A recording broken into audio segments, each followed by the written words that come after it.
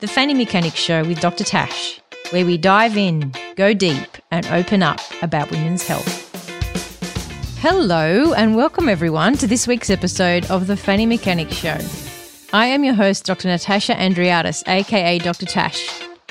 This episode is proudly brought to you by City Fertility, global leaders in fertility and IVF. This week, we dive into the topic of single motherhood by choice. I dedicate this episode to all the single mothers-to-be out there. We go deep with fertility specialist Dr. Raelia Liu. Raelia opens up on how a single woman can go about having a child and creating a family.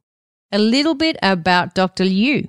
She is a gynecologist and CREI. That's code for fertility subspecialist. Raelia is Director of Women's Health in Melbourne, Australia, where she practices IVF and egg freezing at Melbourne IVF. She holds a PhD in reproductive genetics and a master's degree in reproductive health science and human genetics. Raelia also works publicly at the Royal Women's Hospital and teaches at the University of Melbourne Medical School as a clinical senior lecturer. She's also a co-host of Knocked Up, a podcast about fertility, pregnancy, and women's health. It's a great podcast and I encourage you to check it out. Privately, she's a fun-loving mum of 2 gorgeous boys. In this interview, we discuss egg freezing, single women using donor sperm, how we use that sperm for intrauterine insemination. We also touch on egg donation, adoption, and fostering. I wanted to share with you some words that one of Raelia's patients has written about being a single mother by choice. She has written some points, and I thank her for letting me share these with you. Questions I asked myself before starting on the single mother by choice journey. How to balance a career and be a solo mum. What support do I have in place if myself or child is sick? How will my children cope with single parent family?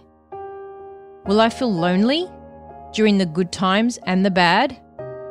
Good times being wanting to share milestones with someone.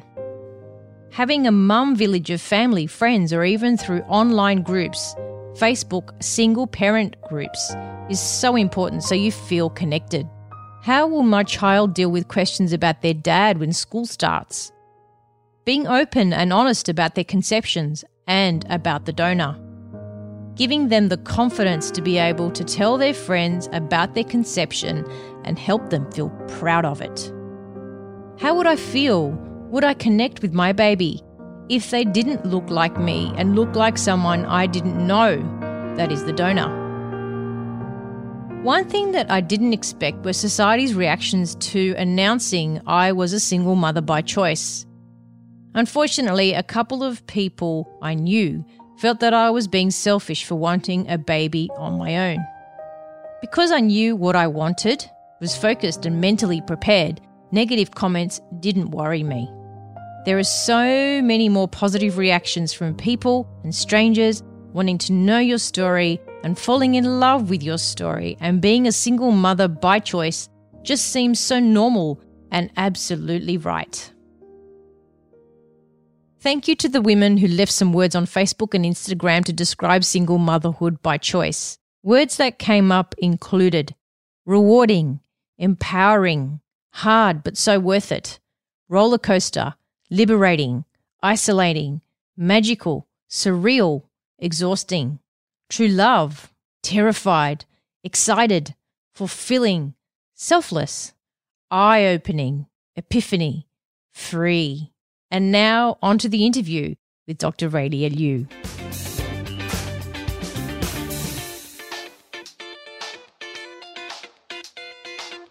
Dr. Raelia Liu, podcaster extraordinaire, thanks for joining me. It's so cool to be able to podcast with you. Yeah, thanks for having me, Tash. Now, today's topic was going to be about single motherhood by choice. And I thought this would be a great topic to cover because I'm sure that both you and I see a lot of these women.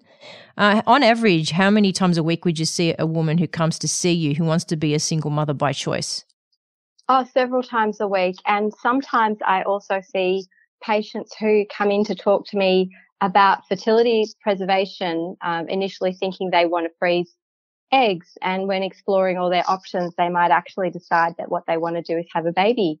So there's a bit of overlap in that population of patients as well.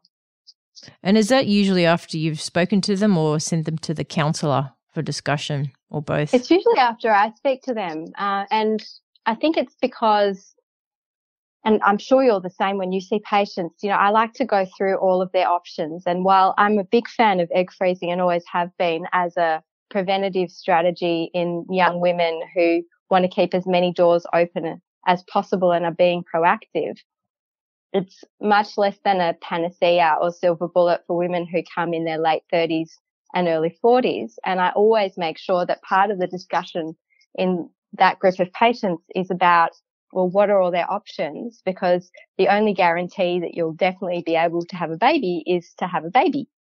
And giving options of donor conception, donor sperm conception can be an option that women haven't thought about because they're not in a relationship.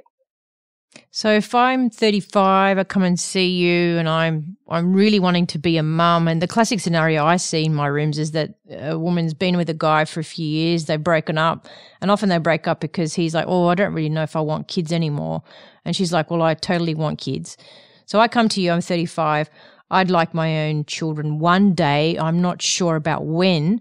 How would that consult go with that patient? Well, I would talk to the patient about what their goals are and clarify their goals. And I think every patient's goals are different and unique. In terms of creating a resource for them for the future, as if they were trying immediately, I think egg freezing is a great place to start, but it does have its limitations because there are strengths in numbers with egg freezing. And not everybody can make a large number of eggs in a single egg collection. So it may involve, and actually on average does involve, several treatments for women wanting to create a strong resource who are 35 and above. And often that has limitations in terms of what they want to go through physically and also financially. So it's worth exploring if a woman really would like to have a baby and needs support or counselling to help her make a decision to become a mum as a single mum by choice, or whether it's very key for her to be in a relationship to have a child in that context, and that is a deal breaker for her if she's not in a relationship. So I spend quite a lot of time exploring those issues, and then also to give women counselling that's not based on averages. We do some investigations to look at their fertility, take a medical history, surgical history. Are there underlying factors to consider like endometriosis or other gynecological conditions? What's her ovarian reserve like? Is she somebody who can make a good number of eggs in an egg collection if she needs to go down an assisted reproductive treatment pathway through egg freezing or IVF? Is she somebody who might struggle to gain a good number of eggs in an egg collection, and would egg freezing look like multiple rounds of treatment to get a reasonable chance of having a baby in the future? So doing those tests and looking into that information can help her kind of space herself and think about herself in the context of what's possible. Often the question that I get from patients is, how many eggs do I need to freeze? How do you approach that question?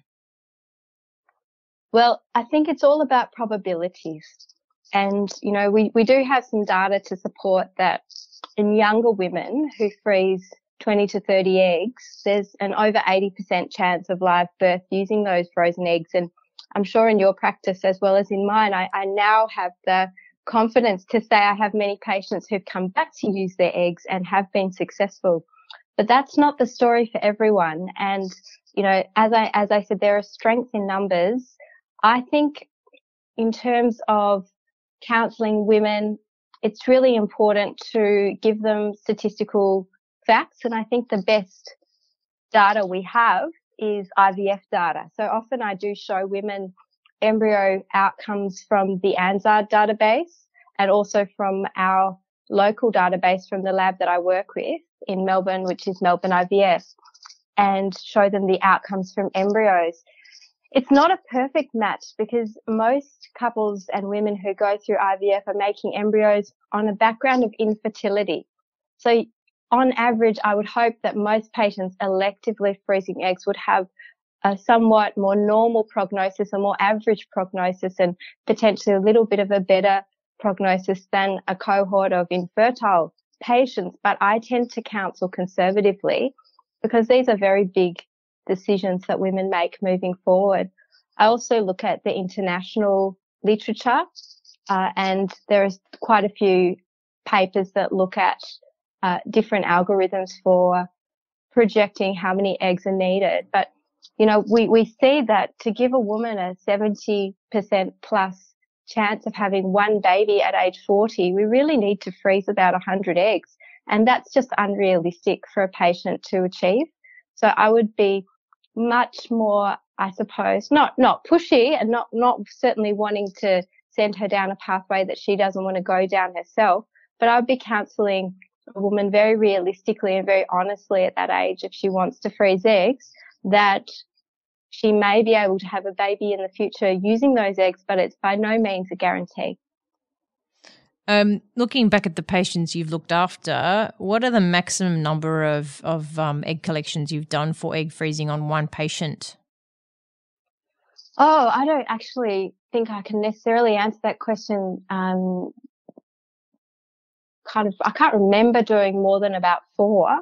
I don't think many women would want to go through more than about 4 for egg freezing. And, you know, a lot of women, if you can't do well for them at an egg collection, may either pivot or may decide, when I say pivot, I mean choose to have a baby, or they may decide that egg freezing is just not for them. And if they can't conceive naturally, they might use the choice of a donor egg, which is, again, another very reasonable thing to think about. There's a lot of stigma around egg donation, I think, in Australia, and I think it's got to do with the fact that it's difficult to come by an egg donor for many women in different circumstances because of the legislative environment that we have here in Australia, that egg donation is what we call altruistic, meaning that you can't pay someone to give you eggs. You can't have a commercial arrangement. It's also non-anonymous, so you can't have an egg donor that is, you know, unknown completely to either the patient or basically the donor register. And what that means is that because egg collection and IVF can be quite onerous on a person going through it, there's not that many women putting up their hands to become a donor for someone they don't know. There are a few absolutely amazing women who do that, but it's uncommon. And so when women use an egg donor in Australia, it's more likely to be a friend or a friend of a friend or a family member. So in terms of, you know, egg donation, there's not that many women doing it because it's not that easy to come by. And so there's still quite a lot of stigma, but, you know, it can be a beautiful way to have a family, and it can be a way that women can take the pressure off if they're not ready to have a baby immediately, but they might want to keep options open for the future in a different way. Earlier you mentioned that you've had quite a lot of patients coming back to use their eggs. It's interesting because in my practice, I really can't remember the last time I had someone come back to use their eggs. But at the same time, I'm doing a lot of egg freezing, and often I wonder what's going to happen to these eggs. You know, are we inadvertently creating egg donor banks? And hey, maybe that's not an issue or a problem, but I do wonder why these women don't come back. In your experience, what is the number one reason they don't come back to use their eggs? Well, I can tell you that most of my patients who've come back to use their eggs have come back with a partner when they were single at the time of freezing eggs, which is interesting. I've actually had 2 patients this week who I've done egg thaw cycles for, Tash. So I do have quite a few patients who've been successful, which is beautiful. In terms of why women don't come back, I think there'll always be a proportion of women who freeze eggs who don't need to use their frozen eggs because they've decided that they don't want to have a baby or they don't want to have a baby yet. And there'll be some women who manage to conceive naturally if they do want to have a baby, and their plan B is not needed or not needed to be called upon. I think we really have to have a really long viewpoint in terms of our assessments of egg freezing, because women may come back to have a second or third child when they've been able to have their first baby naturally. And we may not get that data for another decade in terms of after the birth of their first child or after they decide to freeze eggs.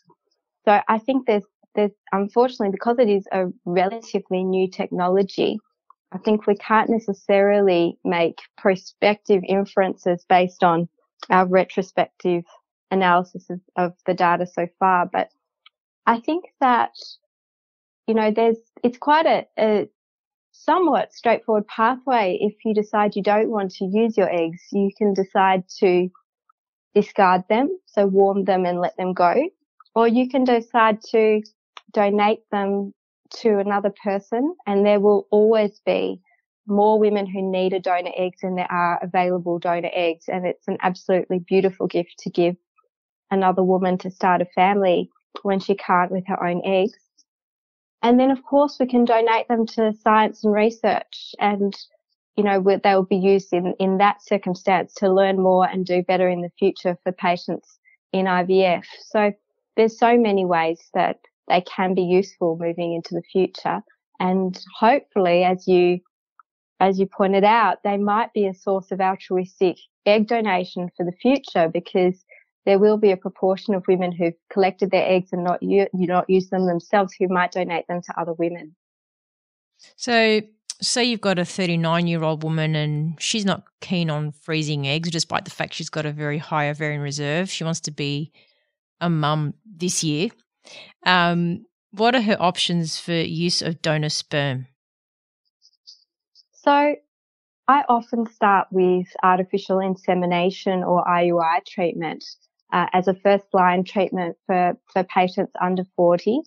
In terms of the process, what happens is in Victoria, it might be a little bit different to in New South Wales, but we have extensive counselling that happens, and that involves kind of a psychological evaluation, but more so supportive counselling and orientation to the Victorian legislation around donor sperm. In our state, there's a donor register, and when a child is of majority, so 18, they can find out identifying information about their donor, and the donor register is kept at VARTA, which is the Victorian Assisted Reproductive Treatment Authority. It'll be a little bit different, I'm sure, in New South Wales. So there's a lot of counselling around those aspects. There's also a medical workup. So in order to conceive successfully by artificial insemination, I would want the woman to have normal pelvic anatomy, patent fallopian tubes, not have a significant underlying medical condition like endometriosis that might detract from her chances. And I would generally actually flush the tubes. I'd send her for what we call HICOC, or an ultrasound tubal flush, just to make sure that there's an optimal chance of conception in the month that we're going to do artificial insemination. She then has an array of tests looking at infectious diseases to make sure that we know her status, and also that she's not at risk of choosing a donor from whom she can contract an infectious disease. Now, our donors are screened for lots of things like hepatitis and HIV, but some infections like cytomegalovirus or CMV can be quite common in the community, and we wouldn't rule a donor out if they had CMV, but we would want our recipient woman to know her risk and make an informed choice in choosing that donor. So we do some extra tests for things like cytomegalovirus and human lymphocytic viruses. We then do some preconception genetic screening, and the minimum that we screen both donors and recipients for are cystic fibrosis, spinal muscular atrophy, and Fragile X. And that is to make sure that a woman is aware of her reproductive risk of those recessive conditions. So recessive conditions are genetic conditions that we all carry, and we probably all carry about 5 lethal mutations of genes in our bodies, but we have no idea that we do, because one good copy is enough. And so what we want to make sure is that when a woman is selecting a donor, she selects a donor who is compatible with her genetic profile, so that she's not at increased risk of having a baby with one of those conditions. And we also do what's called a karyotype, which is a chromosome study, looking at the kind of volumes of the DNA library to make sure that that reproductive risk is either normal or if there's a concern that it's known before we get started. Because if there was, we might not go down the artificial insemination pathway. We might use IVF where we could use genetic testing of embryos. So there's quite an extensive counselling and medical workup before deciding which pathway to go by. And then, of course, we do the same things that you or I would do for any woman trying to get pregnant, to try and maximise her chance of success. So making sure her thyroid is in order, doing all the routine antenatal screening bloods, making sure that she's ready to be pregnant, that we've boosted her immunity to things like rubella and chickenpox if we can, all of that routine stuff. And if we found anything on her ultrasound that we could, optimize to improve her chance of pregnancy, like removing a polyp, or if there was a fibroid in the uterus, sorting that out before we started, we'd do all of that. So it's a little bit of a medical workup, and then also just donor counselling and selecting a sperm donor. Yeah, sounds very similar to New South Wales, I'd say. With your patients who have a few cycles of IUI using donated sperm, whether it's known or anonymous, donor, clinic recruited sperm, how many cycles of IUI do you generally do before you move to IVF? Because this is a very common question I get from patients. Sure. Well, look, it really does depend on what you just spoke about, whether it is clinic recruited donor sperm or if it is a known donor. If it's a known donor, the process of getting ready can take a little bit longer, but the only limitations on the number of treatments is, kind of the patient's prognosis and their desire to escalate or remain in IUI treatment for a bit of time. So if we have a couple who are trying to conceive, we would suggest that they, if there's no concerns, try for 6 months, which is 6 ovulations. And, it'll take that amount of time for 80% of couples to be pregnant if there wasn't a problem.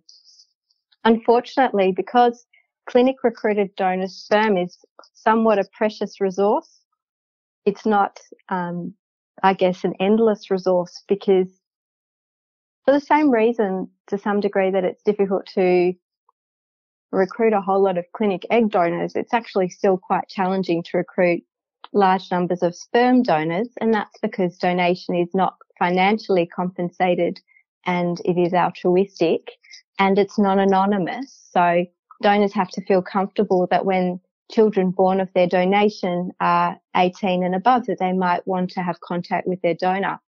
So there is a limited supply of clinic recruited donor sperm in Australia, and most clinics, certainly the clinic where I work, have a maximum number of IUI treatments where a woman can proceed. In our clinic, it's actually 2, with the ability to ask for special privileges, I suppose, in certain circumstances with certain patients.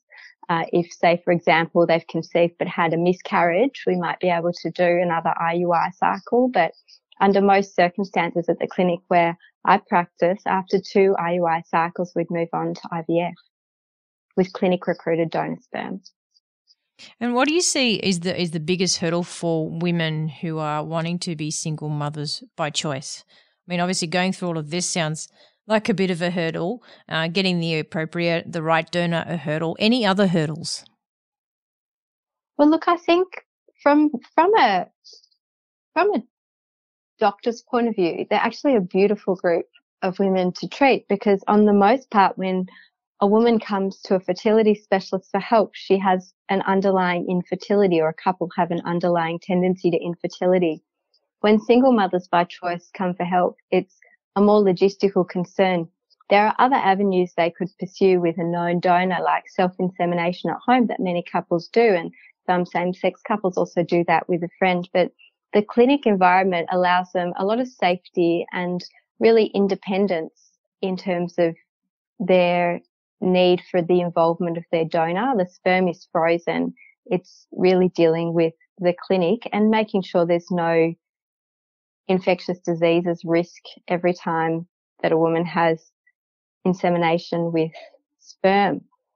In terms of difficulties, I think there are so many barriers to becoming a parent as a single woman, because it's tough raising children and looking after them and feeling independent and financially independent and having that support in times where it's nice to have someone to lean on and share the load.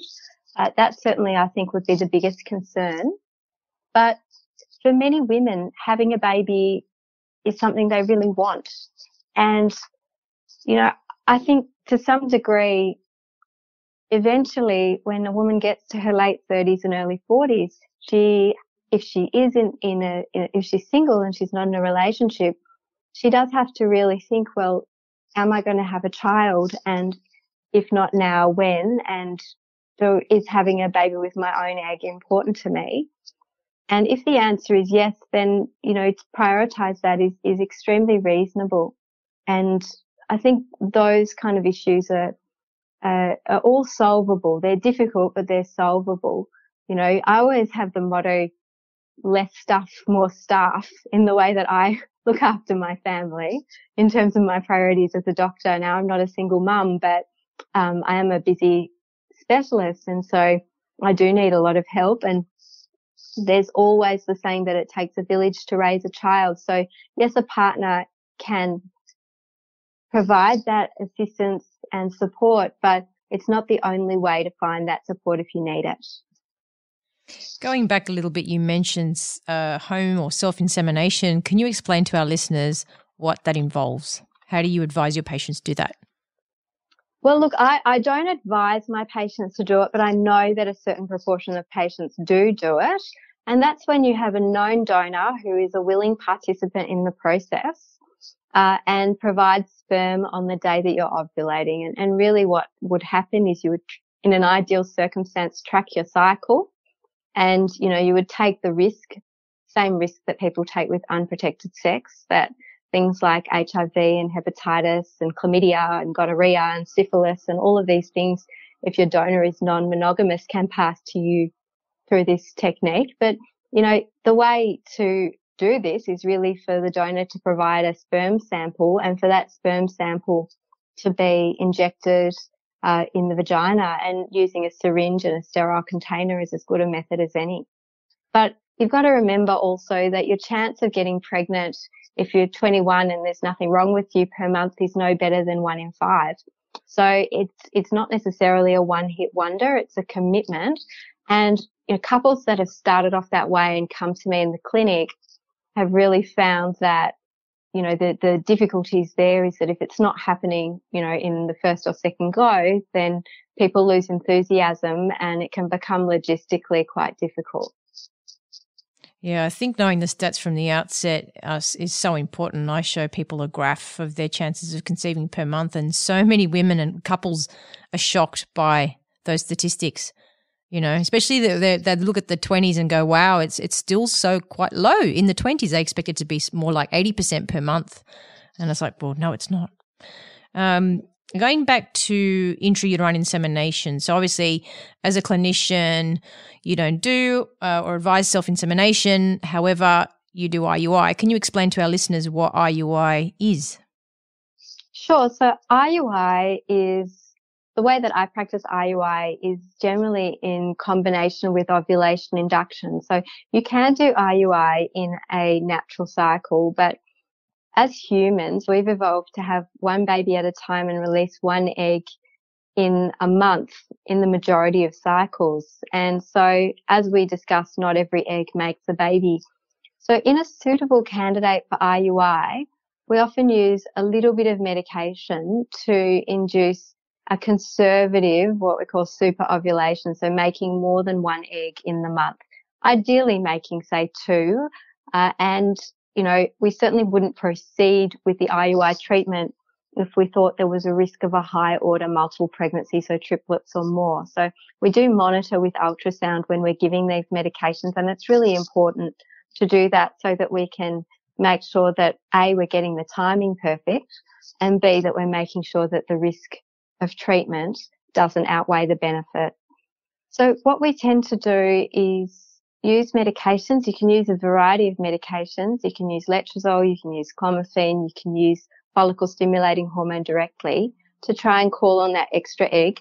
And then what we do is we track the cycle by ultrasounds and eventually by blood tests so that we can use the yardstick of the ovulation surge, the LH surge that happens to really kickstart the process of ovulation, to use that as a yardstick for perfect timing of the insemination. We sometimes, instead of tracking that surge, or at least tracking, but if the surge doesn't happen, sometimes give a trigger, which is an injection that acts as the LH surge so that we can time the IUI perfectly. Then on the day that the IUI is going to happen, the woman comes into the clinic and we do a procedure that is a minor procedure. It's only a little bit more involved than a pap smear. It's a very gentle procedure and there's no anesthesia required. And what we do is we insert a speculum, which is an instrument so we can view the cervix, which is the neck of the womb high in the vagina. And we pass a little tube through the cervix and inject sperm that's been prepared in the lab. And if that is donor sperm from either a known or clinic recruited donor, it's usually been optimized and frozen and warmed on the day and prepared for the IUI. And do you ever do double insemination? I don't do double insemination but I know some clinics do. We don't necessarily see an increase in the chance of pregnancy by doing that. And what we do in our clinic, Tash, is we have a triage of our donors so that not every sperm donor is actually eligible to be an IUI donor. So we have quite a high threshold and quite a kind of set of criteria for sperm donors such that the sperm we're using for IUI is high quality sperm with a very high chance of pregnancy in the month with a single shot. And what stats do you quote your patients when they've got two dominant follicles coming through with, say, STIM IUI?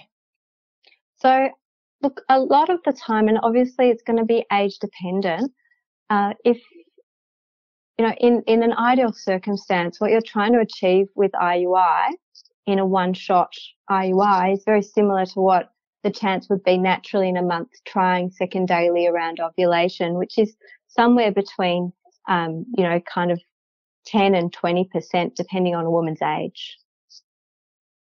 And the chances of twins if she's got two dominant follicles? So you'd think it would be quite high, but what we actually see is that if a woman conceives through IUI with two follicles and she's pregnant, if you take 10 women like that, 9 will be having one baby and only 1 will be having twins. So it's what I would call an acceptable multiple pregnancy rate. Now, it's certainly higher than what we see in nature. In terms of natural intercourse, we'd see one set of twins in every 80 pregnancies. So it's a significantly increased rate of multiple pregnancy, but it's really one of the ways that we help the technology to improve outcomes.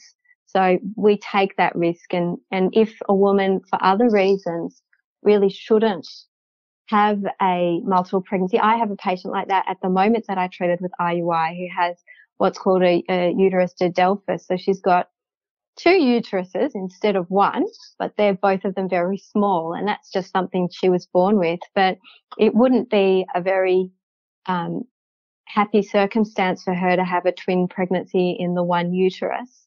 So we elected with IUI to not stimulate and not give extra hormones. It sounds like a very sensible decision. How about things like adoption and fostering in Victoria? I mean, as a fertility doctor, I'm not sure if you've got your pulse on that because they're usually not things we see as doctors, but how many single mothers by choice go down that path first? Do you know? Well, look, I think in Victoria, it's actually very hard for a single woman to adopt a child. And I think it's hard for couples as well. As you say, I don't deal with it directly, but I have had patients come to see me seeking assisted reproductive treatment that have looked down the adoption pathway and found it very difficult. Yeah, it's in terms of fostering, it's kind of heart-sinking. Sorry. Yeah, it is heart-sinking. And in terms of fostering, I think it's a beautiful thing that you can do to foster a child. And I think it's really, again, a difficult legal scenario because it's nobody's first choice to have a baby and then have them taken away. And I think people worry about that with foster care, that children may, and obviously there's so many children who need help, and it's such an amazing and beautiful thing to foster a child. I think a lot of people probably worry about what happens if, kind of you invest emotionally and love this baby and it's taken away. And the other thing about, kind of fostering is I'm sure families are prioritized, that have a 2-parent scenario, and that's probably because of, various reasons in the governance of fostering. So it's something that I haven't seen many single women do, but I don't propose to be an expert in that area. Yeah, that reminds me of a case I had years ago, a beautiful couple who were having, came to see me for recurrent pregnancy loss, lots of tests done. We did genetic screening, and then they were both carriers of cystic fibrosis, so they proceeded down the path of IVF, PGD, weren't getting pregnant, multiple cycles, then ended up fostering a couple of kids, a brother and sister, and then eventually adopted them. And it was just so interesting to see them go through all of these, treatment options, and then years later end up with a family, but not as they may have seen it when they first started out, wanting to start a family.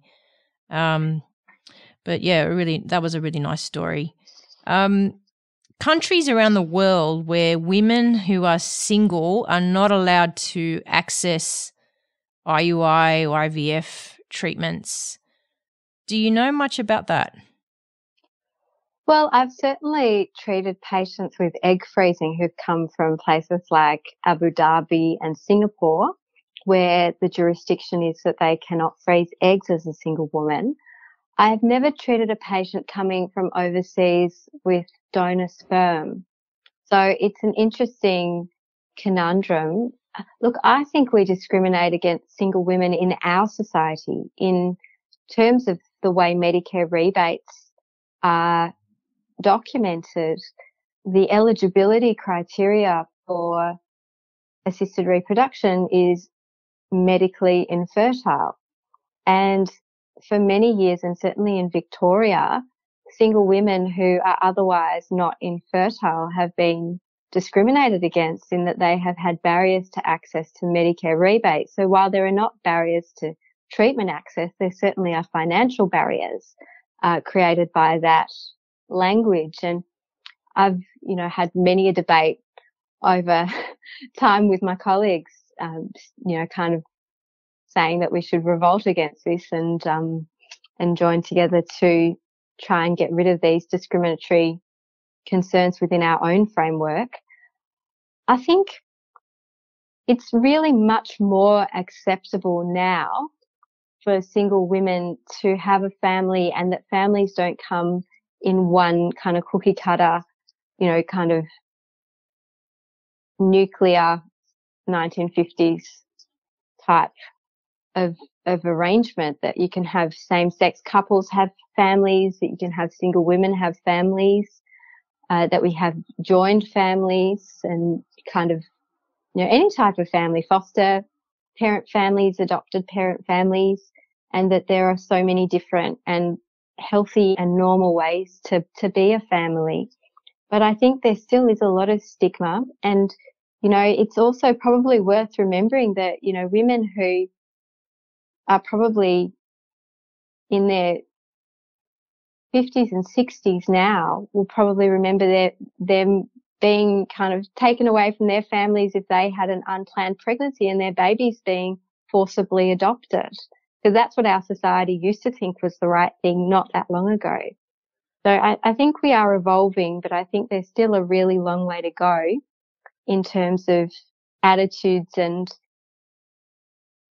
I guess, organisational attitudes and Medicare attitudes to fertility in this country, let alone overseas. This isn't related specifically to single mothers by choice, but is it true that in Victoria, couples or anyone having fertility assistance, ART, needed police checks? Yes, it is. We're the only jurisdiction in the world, and I think it's kind of a legacy issue because Melbourne was the first place in Australia and actually the third place in the entire world to have a successful IVF pregnancy. And the legislation in this state around assisted reproduction has been very conservative. And ever since it started, pretty much there's been this need to document police checks and child protection checks to make embryos or to use embryos or to do IUI. Now, there's been talk by our Premier, Daniel Andrews, of getting rid of this necessary check because it does delay access to treatment, and some people find it quite offensive. Yeah, I'd be offended. I think it's been put on hold because of other pressing kind of issues with COVID, so it's not in the front line of their agenda. I have to blame right COVID now. for everything, right? That's it. We blame. Well, I think it has caused some red tape cutting delays on this particular issue. Hopefully they're going to get rid of them. Fingers crossed. And maybe we should organise that meeting about, getting together and talking about social and medical infertility rebates in single women. I think you need to lead 100%. That, Raelia. 100%, because it's a federal issue. It's not something that can be resolved at a state level. The Medicare benefit schedule is a federal issue and it's funded by the federal government. So we really need federal government buy-in to halt discrimination against single women wanting to have a baby through assisted reproduction. And I do hear, although I don't know of any doctors, fertility specialists like ourselves who would not treat single women. And that always astounds me, but apparently that's the case. Do you know of any doctors? Of course, we're not going to name them, but do you know of any doctors who don't treat single women?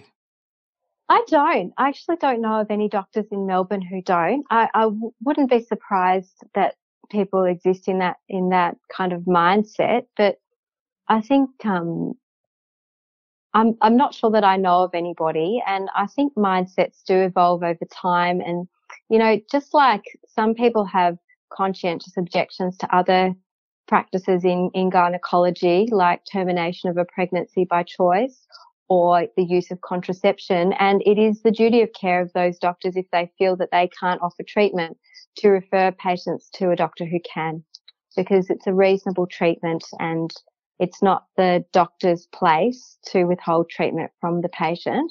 They are under no,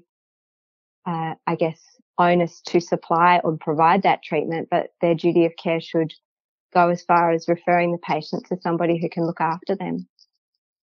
And if a woman is thinking of becoming a single mum, what can she do to help her manage single parenthood when she gets there? So I often hear of people saying, they should go and see their accountant, get their finances in order. What else is there that we could recommend these women do? Or you as a woman who has 2 kids, in looking back, what would you have done if you were starting out wanting to be a single mum? Look, I can tell you that it wouldn't have stopped me wanting to be a mother if I was single, if I was not in a relationship. I certainly would. Personally, I feel that that's been something that was important to me. And if I wasn't in a relationship, I think I probably would have pursued motherhood as a single woman at some point in my life. I think it is, good to be financially stable, but it's, again, something that is an evolving circumstance. Just like I say to my trainees, doctors that work with me, when they ask me about planning families and what's the best time to have a family, I always say, you don't have to have every box ticked in order to have a family. Life goes on after you have a child, and, you don't have to have your forever house or your forever apartment, or, you don't have to have seen every country in the world. You don't have to have, kind of your house decked out with amazing furniture. You make these choices, and you kind of decide what you need, and what we want and what we need are often not exactly the same things.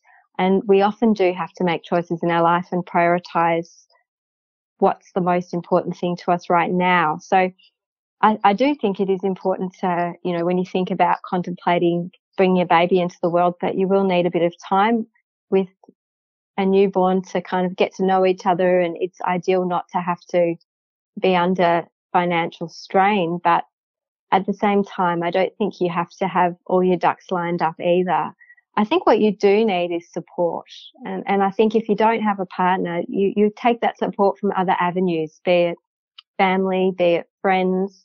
And I had a patient who I chatted to recently before coming on this podcast to talk about this topic, who is a single mum by choice, who came back to visit me with her second baby that I've helped her have through IVF. And, she was kind enough to kind of, let me know that she had sought kind of community from things like online forums, mothers groups, all kinds of places, friendship groups, and, restructured her life somewhat in terms of making her life more amenable to having a child. But, childcare is not a dirty word. My kids were in childcare from when they were quite young and they survived, and many people are in the same situation. So, you shouldn't think that because from a financial perspective you need to go back to work to have a baby, that, that means you can't have a baby. I'm big on problem solving, and I think women who do pursue single motherhood are like me. They're problem solvers, and, I think premeditating the challenges is good, but, finding a solution that might not have been your ideal situation, but that is a good solution to daily problems, can help solve many, many aspects of how you manage with a child. Wise words, Doctor. Thank you. I wanted to ask you some more personal questions. Sure. Are you ready, Raelia? I'm ready. Which people in your life have been your biggest inspirations? Oh, I've got lots of inspirations in my life, personal and professional. My family have always been kind of a personal inspiration to me, and very much in my cheer squad in terms of helping me achieve what I wanted to with my goals and career. And, coming back to having my kids, you know me from when I was in Sydney. I did come back to Melbourne, principally for a fellowship year here at the Women's Hospital, where I started my training in CREI, but I ended up staying in Melbourne in the longer term, I think mainly because of my parents being here, and they have been an amazing rock and support for me and an inspiration in my life, and have been very hands-on grandparents to my children. In terms of professional kind of people I've really looked up to, and again, I would say coming to Melbourne, I found that I had an amazing mentor in John McBain, who is now retired, but who was at that time the director of the reproductive services unit at the Women's Hospital.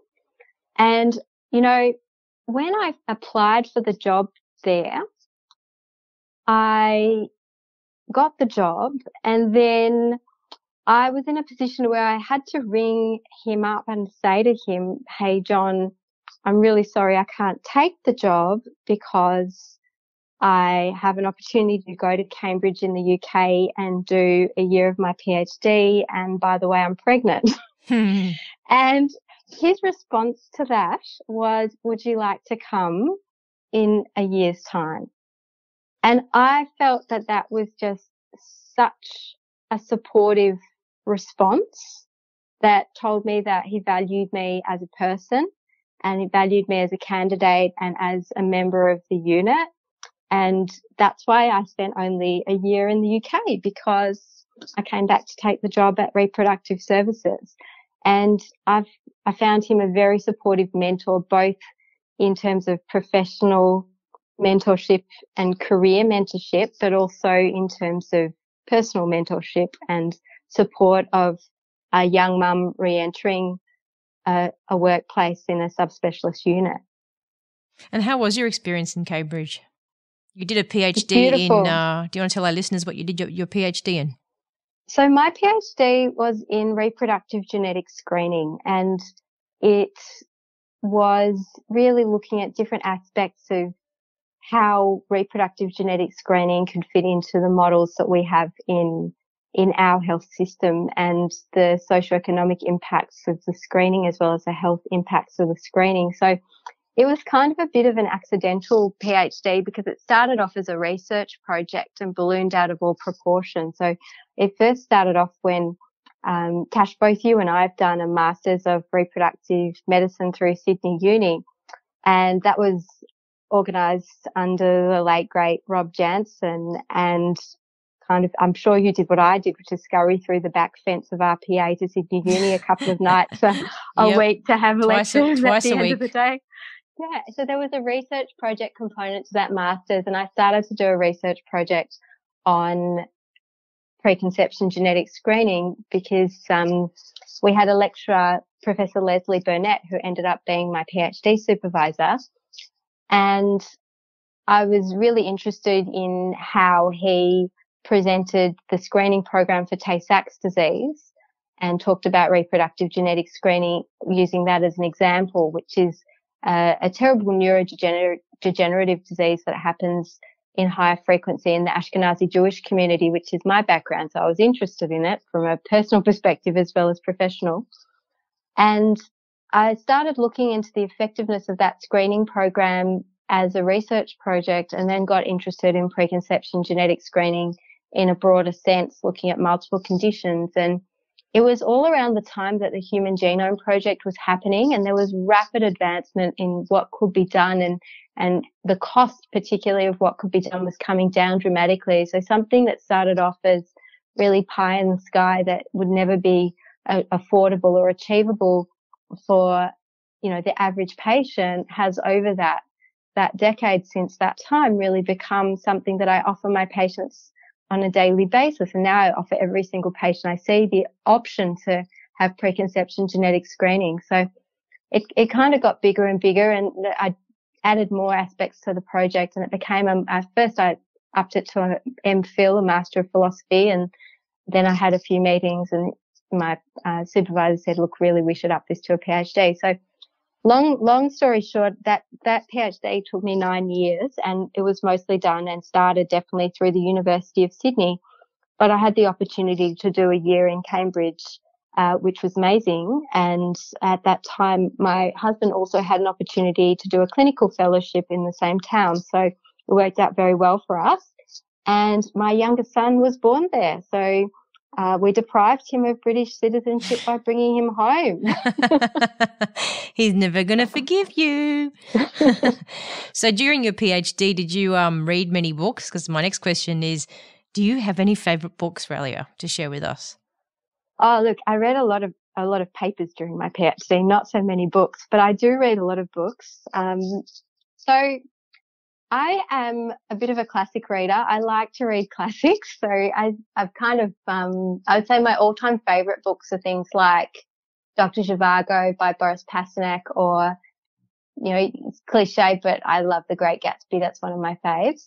But more recently, I've been reading to my children quite a lot, and I've been reliving my childhood. So I've noticed that when you go, and no criticism of the authors of today, but when you go into a kid's bookshop or an area of a kid's bookshop that kind of you use to choose what you read to your kids, a lot of it's dominated by what's currently in press, and there's not a lot of there are some, but not a lot of books from when you or I were a kid. So I've actually read The Dark is Rising sequence by Susan Cooper. I don't know if you've ever read that.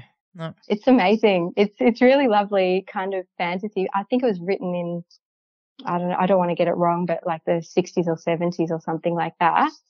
But it's amazing, and so much imagination, and I'm loving the young fiction at the moment, reading to my children. The Dark is Rising, you said. Yeah, it's a series of several books. And what's your favourite bookstore in Melbourne?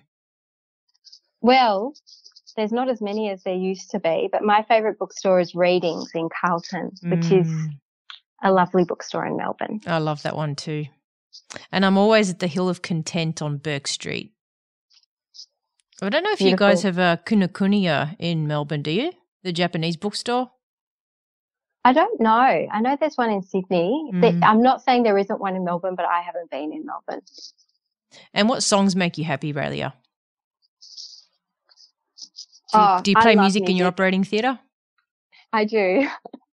I love 90s music. I'm such a retrospective kind of person. I don't know. But yeah, I like 70s music too. I like lots of things. I like the Carpenters. I like all kinds of kind of old music, like the Beatles, and, you know, all of those things make me happy. And I really like some modern music too. I've really loved, I took my kids to sing along The Greatest Showman. That was pretty fun at the Moonlight Cinema in Melbourne. So there are some modern musics, and I love Taylor Swift. I have a secret closet love affair with Taylor Swift, but I'm only allowed to play that in the car when I'm there by myself because my kids yell at me when I play that, because it's apparently not cool to, you know, 7 and 9-year-old boys. But I never would have pictured you as a Taylor Swift fan. I'm a total Taylor Swift fan. The Shantuzis, I love the Shantuzis. They make me happy. Are you old enough for the Shantuzis? I am indeed. And what's your dream collaboration, Dr. Liu? Oh, my dream collaboration in terms of like a professional collaboration? Oh, whatever you dream of. Oh, look. So look, from a professional collaboration, you know, I would love to collaborate with all kinds of people in all kinds of spheres to improve as we were talking about earlier in terms of reproductive rights, but just the rights of women in general and the place of women in society. So, you know, I have, you know, kind of reached out to so many, and I'm sure you have with your podcast as well, you know, reached out to lots of different women that I know that I feel can bring meaningful messages to my patients, and you know, kind of collaboration in various spheres as well, just through Instagram and other kind of purposes to bring messages together. I don't know if there's one person or one, you know, kind of like, apart from Taylor Swift, that would be a dream collaboration. Yeah, what have you reached out to her yet? Have I reached out to Tay-Tay? No, not yet. You've even got a little, you know, pet word for her. I love it. You've got to reach out to her, Raelia. I do. That would be a very cool collab. Yeah, because she's a bit of a feminist, you know. She's totally a feminist. Top 5 tips being the best mum you can be. Can you share tips with us? Yeah, sure. Look, I think to be the best mum you can be, you just have to love your kids and show them love. And, you know, I think quality time. So it doesn't necessarily have to be the amount of time you spend with them, just the quality. Just be present, you know, listen to them, listen to what their issues are when they want to talk to you about things. Give them space if they want space. I've got one child who loves his own space. I've got another child who loves, you know, kind of, you know, someone to hold his hand while he comes to brush his teeth. He loves being with people all the time. I've got a dreamer and a charmer. He's the charmer. And my dreamer likes his own space. I think letting your kid be themselves, not trying to fit them into a particular mold, not trying to fit a square peg into a round hole, and loving them for who they are. And I suppose also not trying to put your own, I guess, values of who they should be on them. Let them be themselves. I think that's probably my top tips. And don't worry if you feel out of control. Every parent feels out of control sometimes. There's no manual that comes with children, and, you know, being a medical doctor doesn't necessarily give you much advantage in any way over anyone else in terms of raising your children. And in terms of, you know, kind of balance, I think, you know, I don't necessarily proclaim that I have the best balance in my life. It's something that I do think about and does worry me, and try and make sure that my kids get enough of my time and enough of my attention. But, you know, I think, you know, if they're well nourished and, you know, have clothes on their back and they love you and you love them and you have great time together, have fun together, you know, good is, kind of enough, and perfect is the enemy of good. Love it. Thank you so much. And my last question is, how do people connect with you, Raelia? What social media forums do you have? Tell us about you and connection with you. Sure. So I work clinically as a fertility specialist at Women's Health Melbourne and Melbourne IVF, both in Melbourne.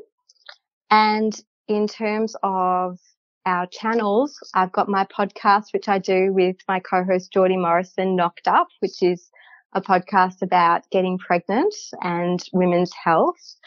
And we have a lot of fun. And my social media channels are at Dr. Raelia Lou and at Women's Health Melbourne on Instagram, and Women's Health Melbourne also has a Facebook page. And last question, Geordie, is it Geordie you said? Yeah. What's Geordie's background? What's her story? Is she a doctor or? No, she's non-medical. So Geordie and I met at the Year 10 United Nations Forum for Young Leaders. What, when you were in Year 10? Back. Yeah. Wow, you go back a long way. Then we did Alliance Française together. So we have been friends for a long time. That's awesome. And Geordie went to uni and was a fashion buyer. So that's her background. And yeah, but she is, as, kind of I am. She's a 39 hanging on to it until the 40 ticks over woman. And, has life experience and expertise in many of the areas that we talk about. So one of the ways that we wanted our podcast to communicate is we wanted it to communicate on an authentic level and breaking it down for patients, because, patients haven't got a medical education that to, give them the advantage of understanding all the jargon and all the, kind of medicalized dogma that comes with reproduction and fertility. And, having Geordie as the co-host really means that if I say something and forget that I should be breaking it down or should be, kind of explaining terminology, she'll pull me up and say, hey, what does that mean? And, really help us to keep on the level with our listeners. Yeah, I've noticed that she does that a few times. Good on her, Geordie. Thanks, Geordie. Thank you so much, Raelia. Great talking to you. Pleasure. Thanks for having me. I hope you've enjoyed this episode with Dr. Raelia Liu. If you've been thinking of single motherhood by choice, I hope it's been informative. Share this episode with someone if you think it will help them. Please subscribe to the Fanny Mechanic channel. If you haven't already, hop over and give the show a fantastic rating. Shoot me a message on Instagram, Dr. Tash Fanny Mechanic, and join the Fanny Mechanic podcast group on Facebook. Let me know of any topics you'd like to hear, cool people like an interview, or books for us to read. Until next time, stay fanny-tabulous.